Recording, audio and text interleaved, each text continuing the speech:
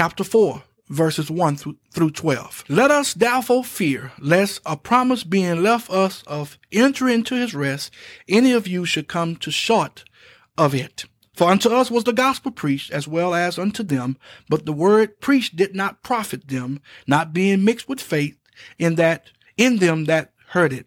For we which have believed do enter into rest, as he said, as I have sworn in my wrath, if they shall enter into my rest, although the works were finished from the foundation of the world. For he spake in a certain place of the seventh day on this wise, and God did rest the seventh day from all his works. And in this place again, if they shall enter into my rest.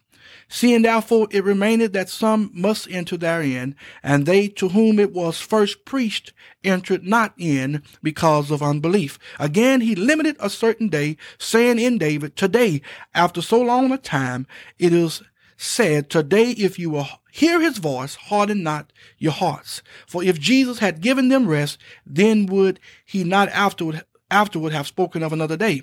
Thou remaineth therefore a rest to the people of God. For he that is entered into his rest, he also had ceased from his own works, as God did from his.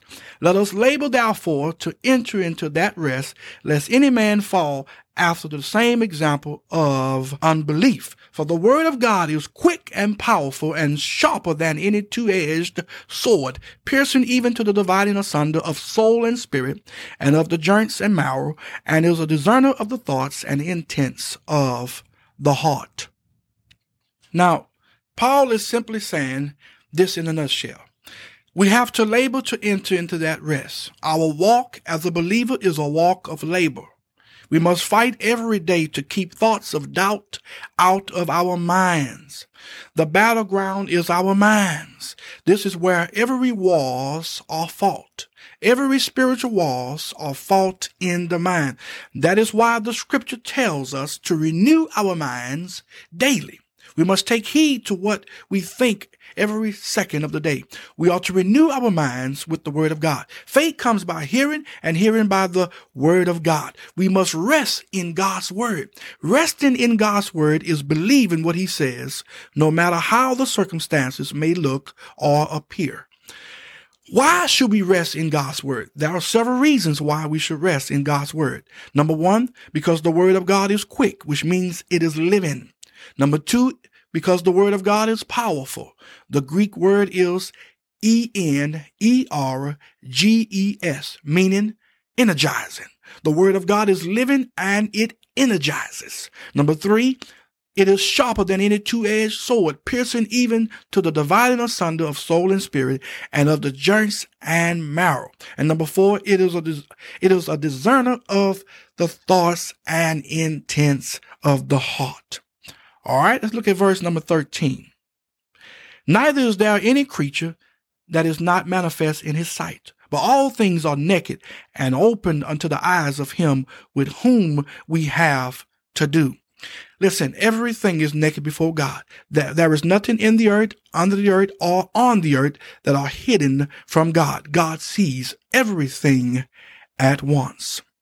All right, let's look at verses 14 through 16. Seeing then that we have a great high priest that is passed into the heavens, Jesus the Son of God, let us hold fast our profession. For we have not a high priest which cannot be touched with the feeling of our infirmities, but was in all points tempted like as we are, yet without sin. Let us therefore come boldly unto the throne of grace, that we may obtain mercy and find grace to help in time of need. This is the subject that Paul couldn't wait to explain in detail. He kicked it off in Hebrews 3:1, which reads, Wherefore, holy brethren, partakers of the heavenly calling, consider, glory to God, consider the apostle and high priest of our profession, Christ Jesus. Now here he is ready to plow into it. He says here, now that you clearly see that we have a great high priest that is passed into the heavens, the one and only Jesus, the Son of God, the one who represents us to God the Father. We have a great, because we now see him, we have a great responsibility. Let us hold fast our profession. Oh, glory to God. While Jesus is representing us to God the Father in heaven, we have been commanded to rightly represent him in the earth. We are required to live a life that is above reproach before the world. Paul goes on to say, look at here, Hebrews believers, allow me to say a little more about our high priest.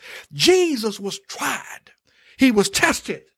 And he was touched with the feeling of our infirmities. Woo! He knew what it was to be hungry. He knew what it was to be hot and cold. He knew what it was to have plenty of food at one point, then at another point not to have much food at all. He was tempted, tried in all points, yet without sin. He knows how we feel.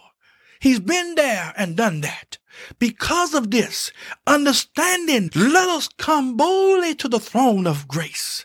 Woo! If we come boldly to the throne of grace, we will obtain mercy and find grace to help in the time of need. Why? Because he already knows what we are going through, because he has already been there.